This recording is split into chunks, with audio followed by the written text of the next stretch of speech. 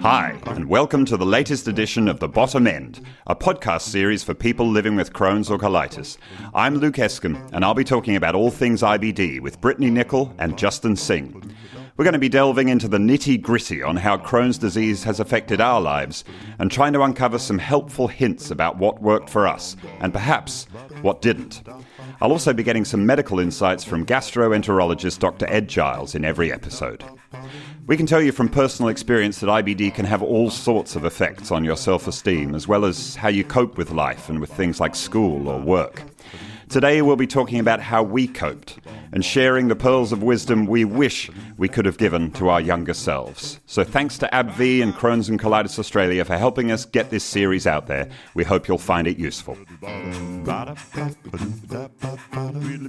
Hi, I'm Luke Escombe, and this is The Bottom End, the podcast where I chat to Brittany Nicol and Justin Singh about our experiences with IBD. Today, we're going to be talking about how living with Crohn's and colitis can affect you as a person, and how to get past some of those negative thoughts or experiences that can sometimes pop up. Of course, one of the things that's often at the top of your mind when you're younger and dealing with IBD is, how will this thing affect my relationships with friends or, with girls or with boys that you like and all that? I mean, I went to an all-boys school, so I didn't even really see girls unless I was in hospital and happened to get put in the wrong ward, which is what happened when I was diagnosed. But I was diagnosed at 14, which is just the sort of exactly the year where suddenly you've noticed that the girls have all changed and you have these feelings for them, and suddenly you've never really thought about the way you looked before, and suddenly everyone's ranking each other in terms of attractiveness, and okay, well you're at the level of this girl, and it's an incredibly difficult thing to deal with. Like your self-esteem is already really under pressure at that time in life, and then when you put in not just Crohn's but side effects of medications and bullying and things like that. How did your friends at school help you? Do you feel like the support network included some school friends and close friends? Of course, yeah. Like I'm very lucky. Like I have had quite a support network with friends as well, not just family. And I did have a handful of friends that did understand. And to be honest, they really didn't care. It didn't make a difference with looks or appearance or anything like that. And it's actually funny. I was pulling out old videotapes of footage from when I was a kid. And I was watching it with Mum and Dad probably a month ago, and we were watching it, and I'm looking at myself, I'm like, are you serious? I used to do this as a kid. And no joke, I watched it, and I was like, you know what? Kids now need to be more like what we were back then. Like, I was literally just a child and didn't bother me, didn't worry. Like, and at this point, like, I was very much puffy, I had a lot of weight, and I was going through that transition, and it was that period in time where I was watching these videos, and as much as it affected me at the time and I was dealing with certain things, I was out on the skateboard, I was out on the push bikes, I was wearing bikinis, I was hanging out with my mates, and a lot of my mates have been guys and because of obviously the sporting that I've done, but girls too, and we just didn't seem to really care about what we looked like and the appearance. And then you get to that kind of mid-teenage years where I guess now it's almost younger because of social media, but you start to get into that mentality. And for me, I was 16, turning 17 when I had that first major surgery. I'd gone down to 43 kilos and was quite ill. But I went through that period where I then required an ileostomy. And for me, I was a surfer. I wear bikinis all the time, and looks and appearance seemed such like a big deal. And I had sponsors and that kind of thing. So you've got all these outside pressures, not only from your own mentality, but I guess, sponsor commitments, this and this, and you look at it and you're like, well, how is this going to affect me? For me, I had that ileostomy, and I was lucky that the morning I had the surgery, there was a big influence from someone that had stepped in, and he was a stranger at the time, but knew of me through the surfing circle.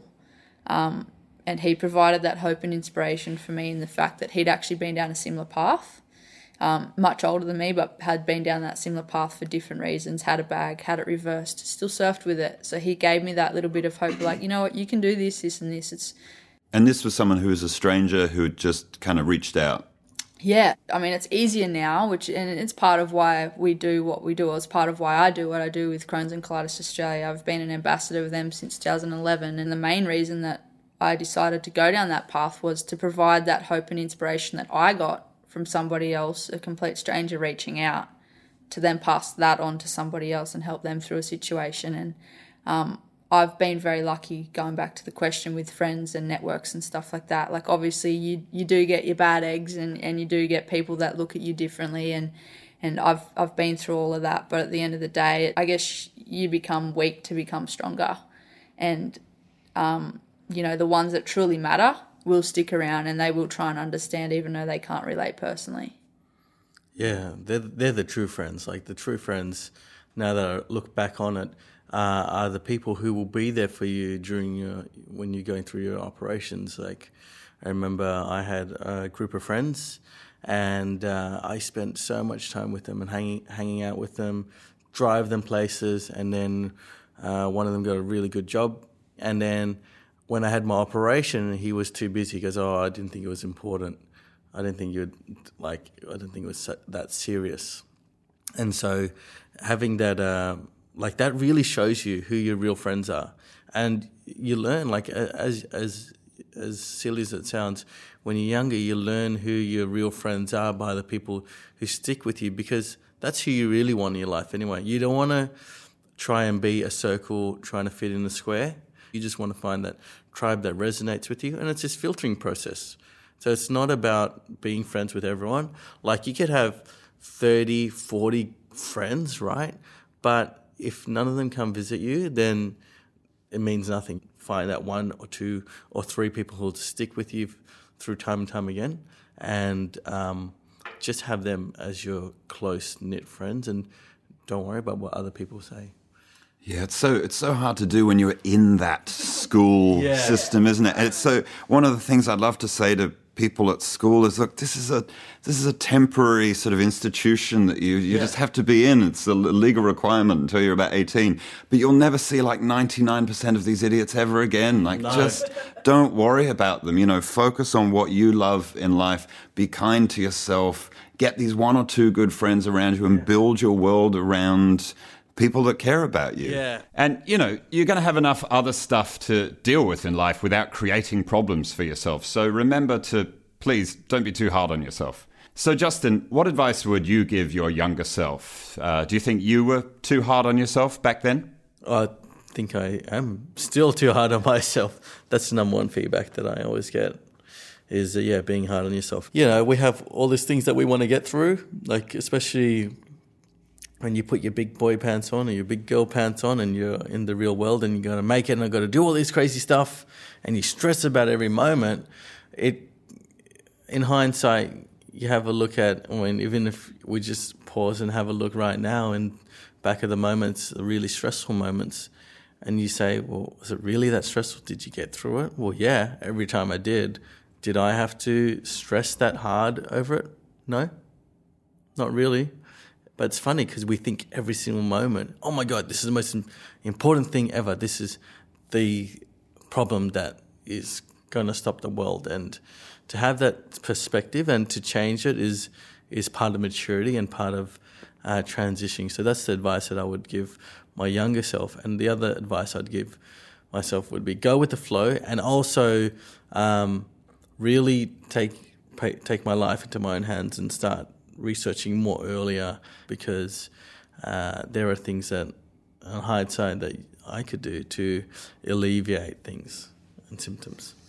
Brittany, do you think you put a lot of pressure on yourself back then? Do you think you still do as well? I still do now, yeah. Like Justin said, I get that feedback from a lot of people as well, that I put a lot of pressure on myself to do well with certain things, and sometimes it takes away all the achievements you've got to get to where you are, because you're focusing on something now, and because you're not where you want to be or doing what you want to be doing, you kind of forget about how much you've achieved and how much you've been through just to get there.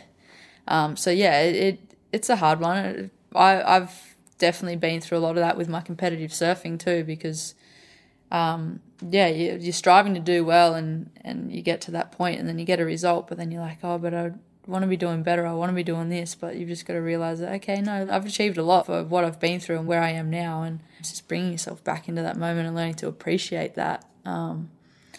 Is that the advice you'd give to your younger self, to try and be in the moment more? Yeah, for my younger self probably too is even now, my advice to myself right now would be just, I'm slowly learning, but stop trying to please everybody else, because at the end of the day, you've got to learn to please yourself as well. And if you keep putting everybody else first, you're never really going to have that time to focus on you. And for me, I've always been go, go, go, go, go, whether it's with surfing or with work or with school or with uni. I've always had that distraction, and at times I've put my own well-being aside to try and achieve something or try and make somebody else happy, and at the end of the day, it's been detrimental to me. I get asked that question a lot. What advice would you give? It's always be kind to yourself, which sounds really simple to the point of being basic, but it's really about breaking things down and looking at the way you speak to yourself. I remember seeing a psychologist and her picking out all the times I said should. Let's take that should and put it in the wood. Because what is this should? It's this judgment that you failed, you did something wrong. And at the core of it all is something that I think a lot of people with IBD feel, is this sense of guilt, that it's your fault and you've done something wrong, or you deserve this in some way. And the only person who's holding that guilt is you, and you can let go of it at any point. You just say, well, I'm done with that. I forgive myself, I accept myself, I love myself, and move on with your life, and just ditch the guilt and ditch the stigma and make yourself completely immune to anyone else's judgment. There's a lot of honesty that you have to come to with yourself when it comes to that guilt and the should. It's very interesting that you mentioned it, because I was reading a book about that as well, about values, and the things that our highest values are what comes naturally. So for you would be surfing, right? And for you would be singing and music, yeah. Right? For me it'd be like watching a movie. But then there's so much should. There's all this social media stuff, everyone's making it big, everyone's rolling in cash, and everyone's an entrepreneur. I should be doing this, I should be doing that, or I should have a six-pack, or I should be have a bikini bod so that I can blah blah blah. See, these are all made up, but like you say, the challenge is to come to accept yourself and accept you as you are, and accept you as how you are not. And when you can do that, all the stress gets lifted off, and there's no shoulds anymore. There's only what you fully self-express want to do. And when someone says you should eat more food, or you should be going after more money, that's only their value. That's only what they value higher, and that's their opinion. And you don't have to do what they say, because their opinion lasts for 20 seconds and they're gone. They'll say it to you and they'll leave, right? But you have to deal with you. You have to be there for yourself. And so, just really having that force field around you, and knowing yourself, creating that operating manual, and knowing how you work and what your values are is super important, because when you have that, then you know how you operate, you know your ethos, you know your beliefs, you know everything. Then you can go into the world and things will just ripple off you. People will say things and you're like, okay, cool. That's not what I value. That's what I value. If you get triggered, you can see, okay, well, this is what triggers me. And you can inoculate that for yourself. And it's very important for a young person, because if you don't have that, it's so easy to get, especially when you transition from an adolescent to an adult, to get swept up with the crowd, to get swept up with what everyone thinks you should do, with everyone going to uni and everyone studying this and everyone taking this drug and everyone having sex and all that. And you can go, actually, you know what? What feels right to me? And you have to go inside for that. And often it's scary, because you might say, actually, these values are what I value more, and your friends might not be it. And there's a point where you go, I'm not going to hang out with them, or I'm going to hang out with them less. And then it can feel very lonely. But what happens is you create new space in your life for those people with that value to start filling into your life. And it's the most satisfying and crazy,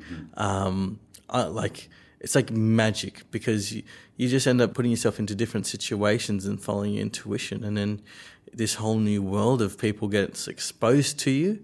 And you're like, oh my gosh, I never knew life could be like this. So it's like that transition and being honest with yourself is so important, because it's literally sculpting your life.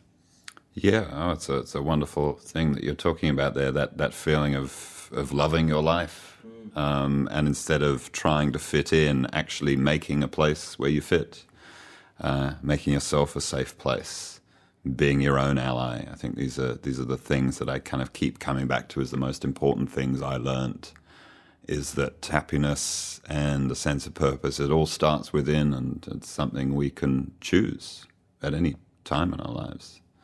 On that note, folks, it's time for us to go and chat to Dr. Ed Giles, a paediatric gastro, about his thoughts on learning to live with IBD. So stay with us for a few more minutes.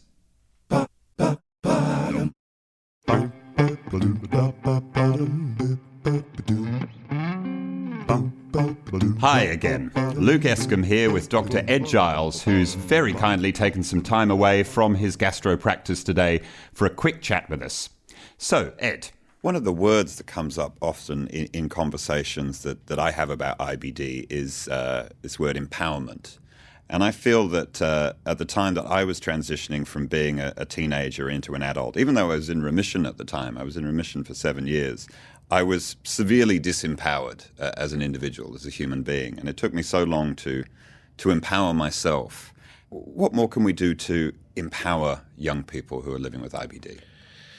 Well, I think transition's the obvious time, but at any point really, and I always try, and with the younger patients not much, but always trying to engage with the patient directly at the start and the end of consultations, even if the parents take over for most of the in-between times, and then trying to encourage young people as they get older, whether they're transitioning or otherwise, just to start to express themselves a bit more, express their concerns, because I think I'm very focused on getting people better, because I think then they can go on and do their own things. But sometimes I think professionals, we can miss the big issue. Is it the bullying? Is there something else that's really worrying them? Now, we may or may not be able to help with those issues, but if we don't know about them, we certainly can't help.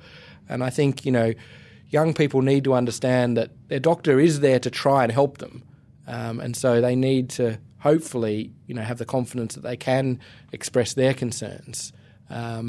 And maybe by asking questions, they can understand what our agenda is. We really are trying to make them better for their sake, so they can get the best out of their lives. It took me a long time to realize that I had this amazing team who were actually more concerned about the quality of my future than I was, because I was so kind of blinded by the immediacy of my illness. I think that's a really important message, that if you go in as a patient with this positive outlook, that this is a great opportunity to find support and help and to have an ally. I think that's a really great message to get out there.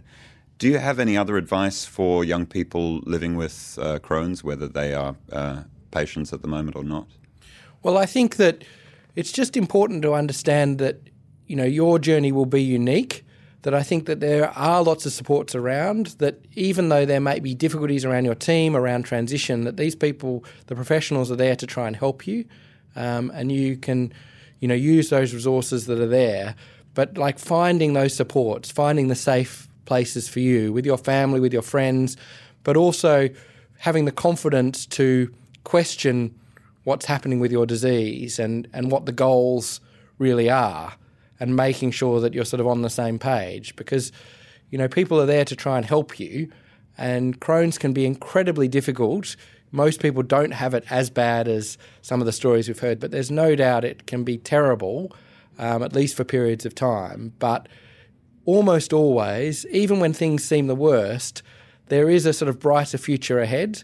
IBD has been a very empowering thing for us since we've learned how to take ownership of it. So I think it's so important to remember that you're just much stronger than you even realize. Human beings generally are resilient and extraordinary creatures, and when we're given the right struggle, we rise to the challenge. Yeah. And I think young people particularly, because I think young people, sometimes in the press now, you sort of have this vision of teenagers that can be sometimes quite negative, I think, but that's not my experience. And overwhelmingly, my experience of teenagers is positive, that they're trying to do their best, and life's thrown them something pretty bad, and most of them cope with it incredibly well. And I think that's an amazing thing. Thanks so much for your time today, Ed. That's really inspiring and great to hear. And thanks to all of you out there who are listening to The Bottom End.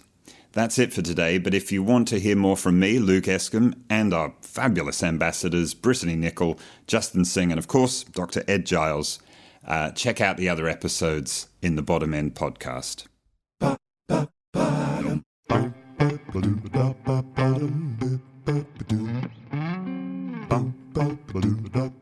Thanks for listening, and don't forget to tune into the other episodes in our series for more insights, revelations, and general gut spilling.